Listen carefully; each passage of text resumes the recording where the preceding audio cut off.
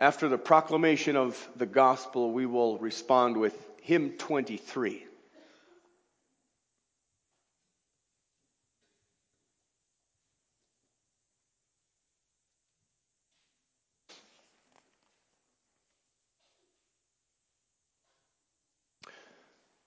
Beloved congregation of our Lord Jesus Christ,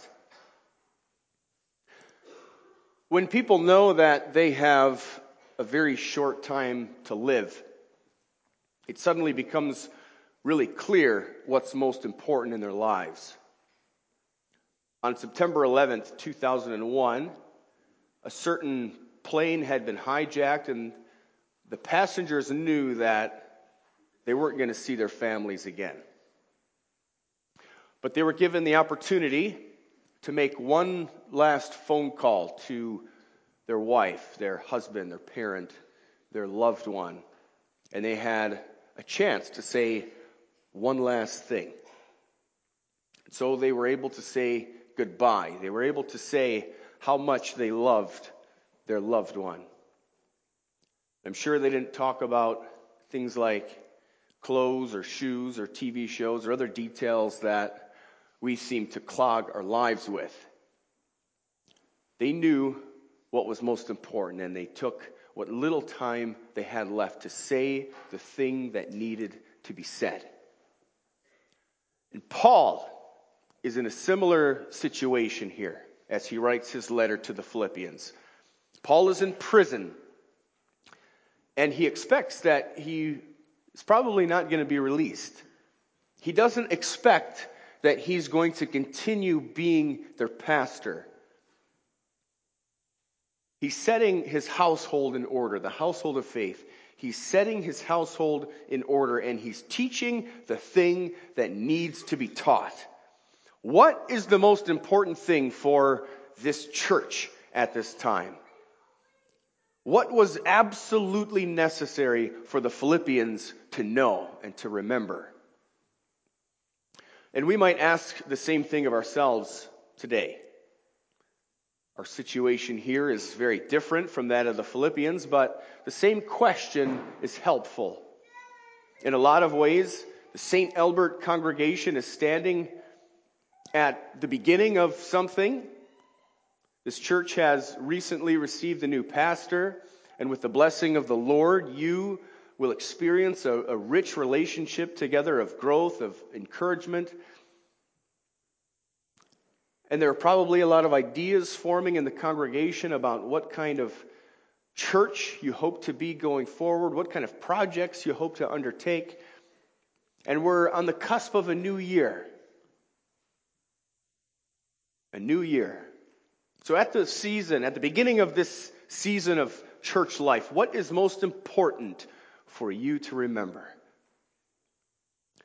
What do you need to know as you go forward as the people of God, as the body of Christ here in this place?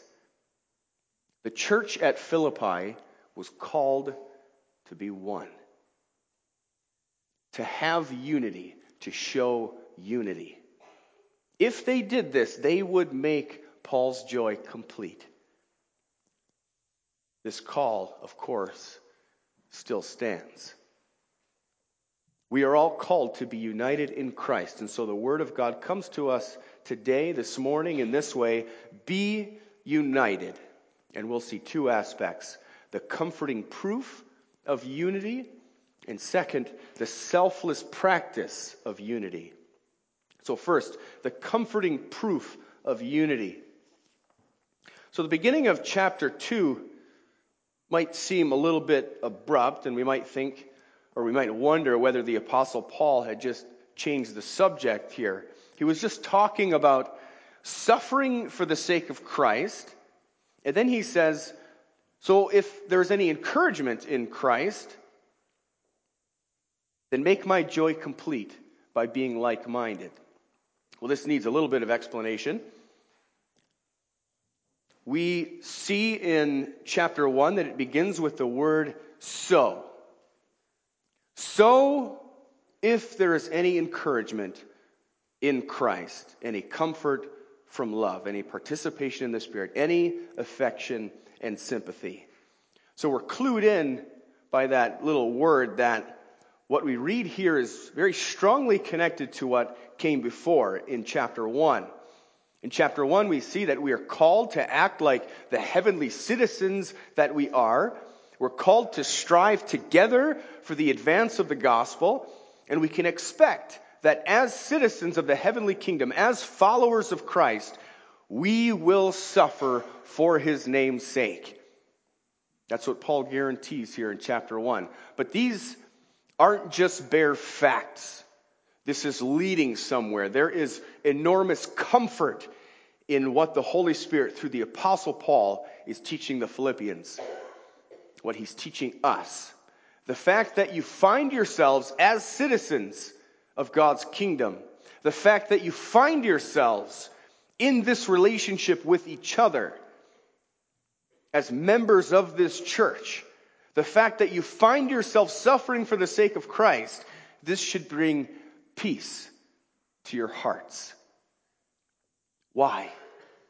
Because all of those things are displays of what is at the very root of all of this. And that is that you are united to Christ. You are united to Christ. There's nothing more powerful than that fact, brothers and sisters. You are united to Christ.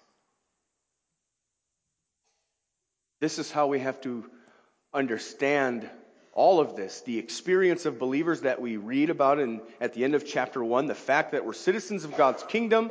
We have the experience of fellowship, the experience of sufferings. Since these things are true for you, then this is what follows. Chapter 2, you do indeed have encouragement from being united to Christ. When we read there, if there is any encouragement in Christ, and this is a really special if. There's nothing uncertain about this if. It's not some of you here might have some encouragement, and if you happen to be one of those people, well then, the rest applies. No.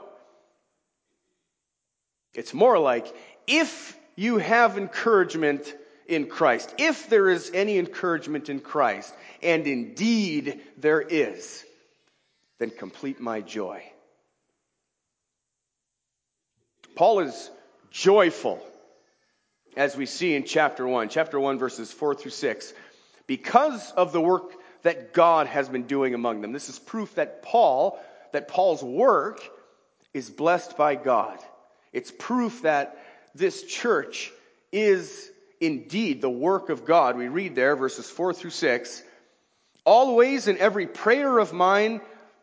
Well, I'll start at verse 3. I thank my God in all my remembrance of you always, in every prayer of mine, for you all, making my prayer with joy because of your partnership in the gospel from the first day until now. And I am sure of this, that he who began a good work in you will bring it to completion at the day of Jesus Christ. This is God's work, brothers and sisters. What a comfort it is to know that the life that you have, the path that you're on, this is the trail that has been blazed by God himself. You are the work of God. Later on, we'll get to what is meant with the completion of Paul's joy. But here we understand what joy Paul was talking about. Joy in the partnership of the gospel. Evidence of God's work in the church. So back to verse 1. If there is any encouragement in Christ, any comfort from love, any participation in the Spirit, any affection and sympathy, complete my joy. If you have even a hint of these things, and indeed you have them in abundance, make Paul's joy complete. We're going to go through these first 4 ifs, and we're going to unpack them and understand what they mean. And then we'll boil it down really simply afterwards and understand that this is the thing that propels us to unity. So here we go. The first one, encouragement in Christ. And we can understand this in 2 ways. So first, very simply, that there is a comfort, there is an emboldening that happens in the knowledge that one is united to Christ. And this is the comfort that we confess that we have in Lord's Day 1 of the Heidelberg Catechism. The question, what is your comfort? And the very simple answer is that I belong to Jesus Christ. And that's true here too, but we should think a little bit more specifically, understanding what has just come before in chapter 1. This is especially true in the midst of suffering. We are united to Christ in suffering, in our difficulty, in our striving to advance the gospel. Jesus Christ identifies with you when you face difficulty in his name. And Jesus guarantees that you will face these difficulties. Struggles will be a part of our life. Because of what God has transformed you into, you are at odds with the world, just by definition. Even if we haven't at this time been dragged from our houses into prison, we haven't been executed for our faith, we know that other Christians in the world are. We are at odds with the world. When we're Christians who don't compromise the truth of God's word, we're met with hostility. Think especially if your profession is bound up with this. If you're a geologist or a paleontologist, if you're studying rocks and dinosaurs, and you have to defend your belief in a young earth, there's not a lot of universities that are ready to hire you. If you speak truthfully about sexuality and gender, you're going to be despised. If you take a biblical stance on abortion, or as it's commonly referred to in our culture, on reproductive rights, you're going to be despised. You're going to be considered an enemy of progress. You're an enemy of humanity. And when you feel that sting of opposition, you can know that Jesus regards an attack on you as an attack on himself. He said to Saul on the road to Damascus, Saul, why are you persecuting me? When you suffer in Christ, there's also this glorious promise of encouragement and emboldening in Christ. These things are to your glory. And Paul is telling the church, look, I'm in prison too.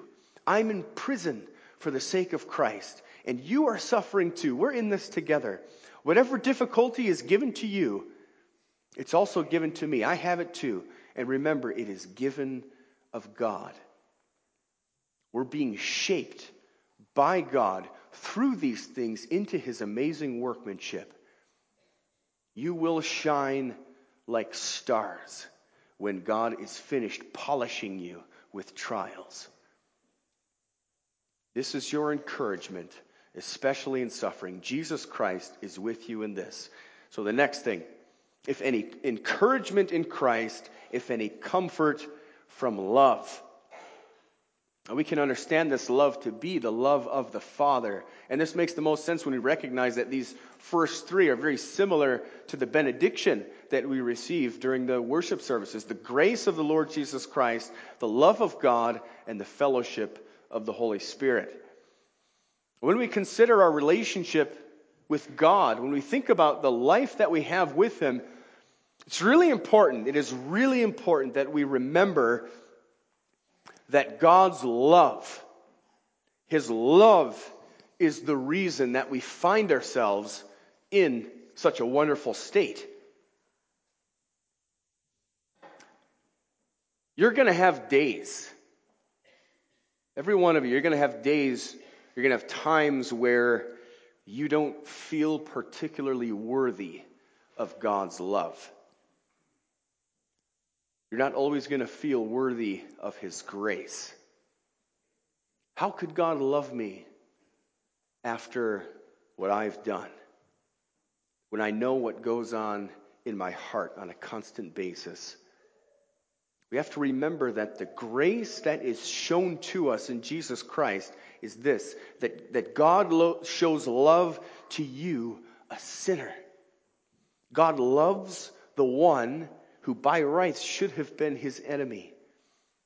Romans 5 verse 8, God shows His love in that while we were still sinners, Christ died for us. We can be tricked, we can be deceived into thinking that God loves the ones who have earned His love. We think, well, I've behaved myself this past week. I've lived okay, and now God is pleased with me.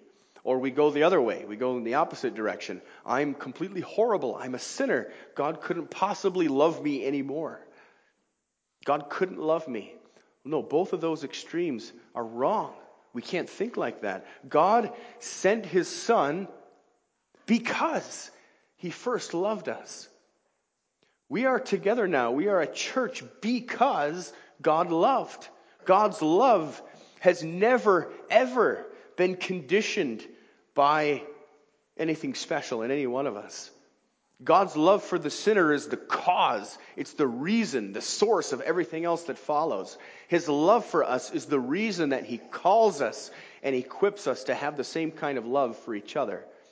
He equips us by the power of His Spirit. And it's the next thing that we find. Encouragement in Christ, comfort from love, participation in the Spirit. Paul is reaching a crescendo with his pleading here. If any participation or fellowship with the Spirit. God's love is the reason that we're united to Christ, and He accomplishes this by His Spirit. And since we are made alive by the power of the same Spirit of God, we have fellowship with each other. We live and breathe by the same Spirit of God. This is what connects us together. This is the one thing that we have in common. There are a lot of people, a lot of different people in this church. Business people, construction workers, mechanics, moms, teachers, retired people. What in the world would draw you all together? What could you possibly all have in common? We are all alive by the same Spirit. This is why we find ourselves as a church. Lord's Day 20, we confess that the Holy Spirit is given to me to make me share in Christ and all His benefits, to comfort me, to remain with me forever. And this is how the church is gathered and preserved, by Christ's Spirit and His Word, in the unity of the true faith. So let's boil all that down. That's a lot of information. What does all of that mean, in simple terms? Union with Christ, receiving the love of God, experiencing participation or experiencing the fellowship of the Spirit, these things teach us the what and the why and the how of who we are and what we're supposed to be doing here. The what? We are members of Christ. We are the body of Christ. Our purpose is to be related to God and to each other in this way. Why? Why is that the case? Why are we united to Christ? Because of God's love. God's love is the very first cause of all of this. That's the only reason you are dear to God. God wanted to make you dear to Him, and therefore you are dear to each other. And then how does that happen? How does that come about? It's by the power of the Spirit. You are alive by the same Spirit, and therefore you have fellowship. And all of those things produce something that is God worked in you.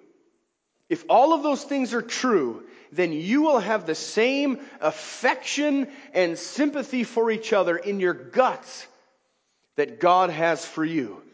That's the word for affection that we find in our text. If any participation in the Spirit, if any affection and sympathy, affection. This is a word for innards, for guts. When God has done these things for you, in you and among you, then you will feel it in your guts for each other. So look around.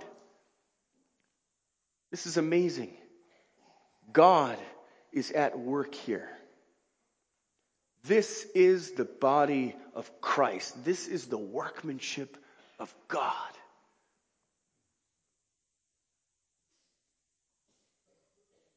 We are united to Christ. Why? Because we have been loved by God. He's made his covenant with us to be our God and our heavenly Father. He has promised us his Spirit to bind us to Christ and to each other. All of these things are true here. And now we are called to be what we are. United. Be united because you are united. You are called to the selfless practice of unity. And that's our second point.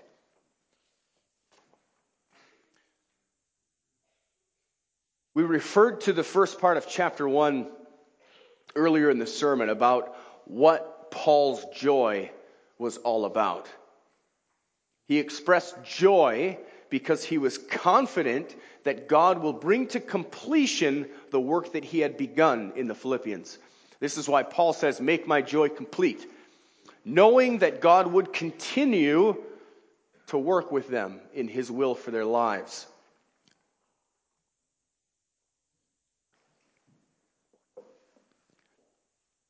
And this is a really critical reminder at the beginning of this point.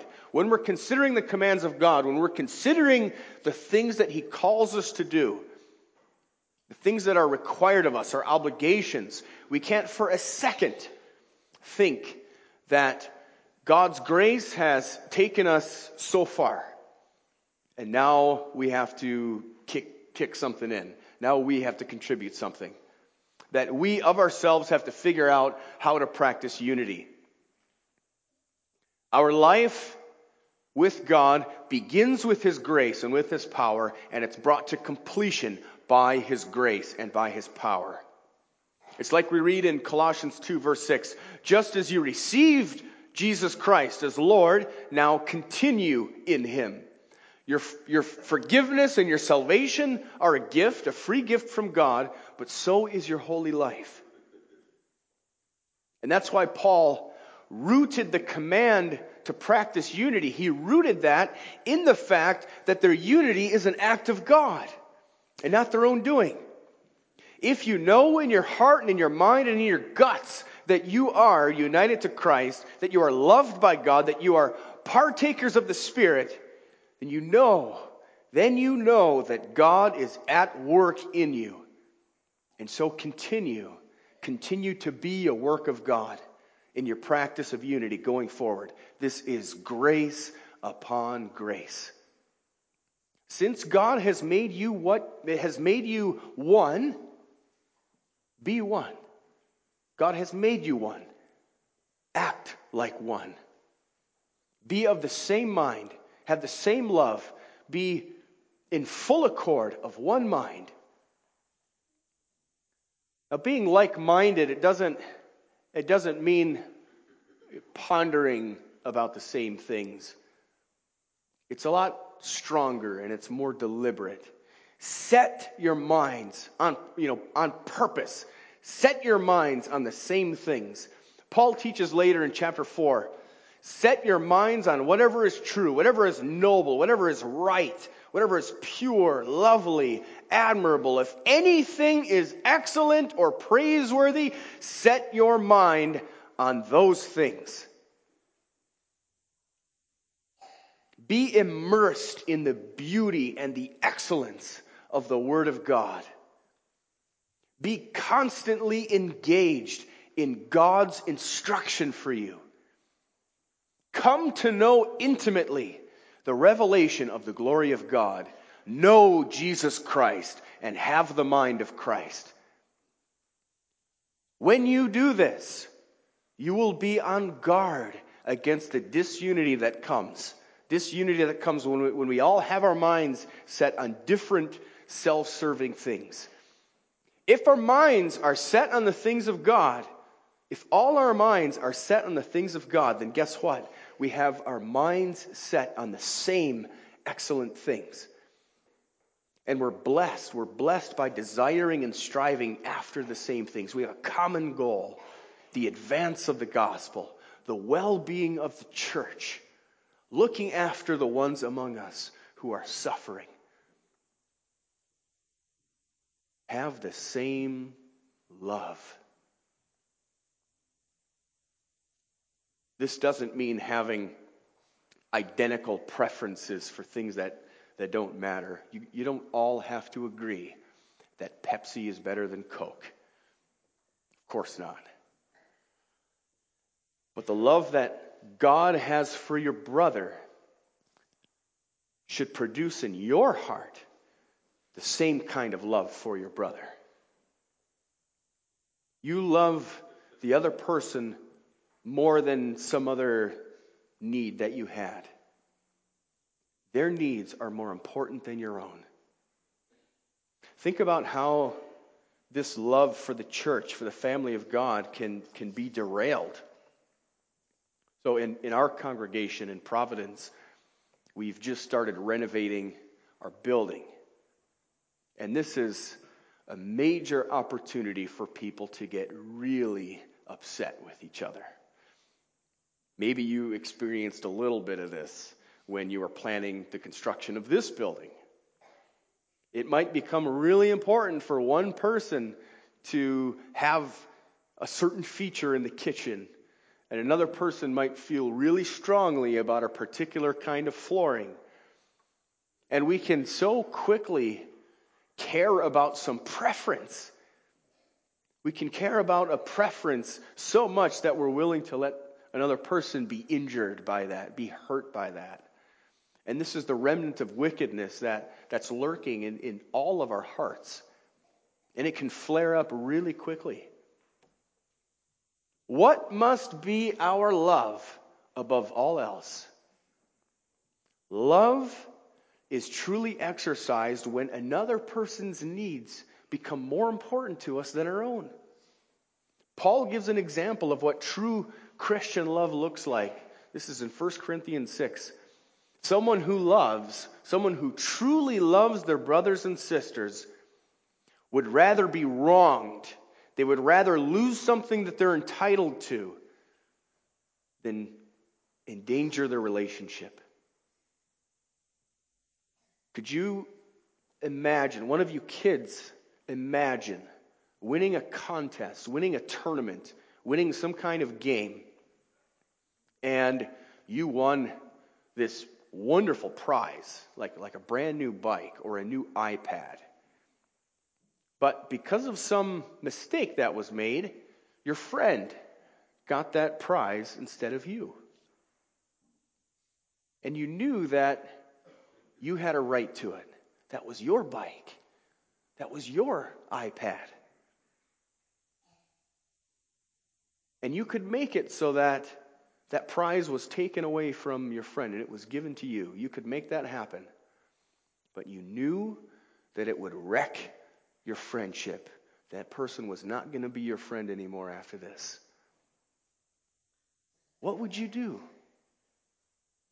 Would you be willing to be wronged? Would you be willing to lose out on that prize? Would you just take that hit because of love? Because you loved your friend? How much do you love your friend? In verses 3 and 4, following our text, we're taught how we should consider others more important than ourselves, put their needs above our own. And we have the example of love, the example that surpasses knowledge in the following verses. In verse 5, your attitude should be the same as that of Christ Jesus.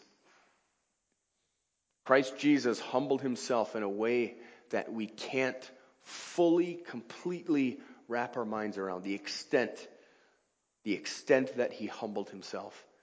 He was willing to set aside his glory that was rightfully his. He did it to endure existence as a human on earth. He was willing to die for us because of his love for us. He was willing to be forsaken by God, to experience the hell of forsakenness. That is love's example. Even the Son of Man came not to be served, but to serve and to give his life as a ransom for many. Guess what? God promises us that when he gives us his Spirit, we have the mind of Christ. We can have love and concern for each other that is excellent, that is pure. We are given the ability to set our minds on the same thing, caring for the well-being of this church, looking after the eternal life of our brothers and sisters. What matters most? What matters most? So at the beginning of a new year, at the end of an old year, at the beginning of a new one, going forward together, what's most important? What do we set our efforts on? What do we set our minds on? We're called to be one in Jesus Christ because God has made us one. There's nothing more glorious, there's nothing more radiant on this earth than to see what God has done to us in Jesus Christ. We are God's workmanship. In Christ, we are being joined together to become the temple of God, where he lives by his Spirit. We're being made to shine like stars in this world because this church is a miracle. We are the beautiful bride of Christ, and our minds ought to be set on continuing in Christ together as one body with many different parts, showing above all things our love for God and our love for each other. This is a display of the glorious work of Jesus Christ, the one who has earned all these things, the one who loves us with inexpressible love, the one who is Lord of heaven and earth, the one who deserves all praise and all glory forever and ever. Amen.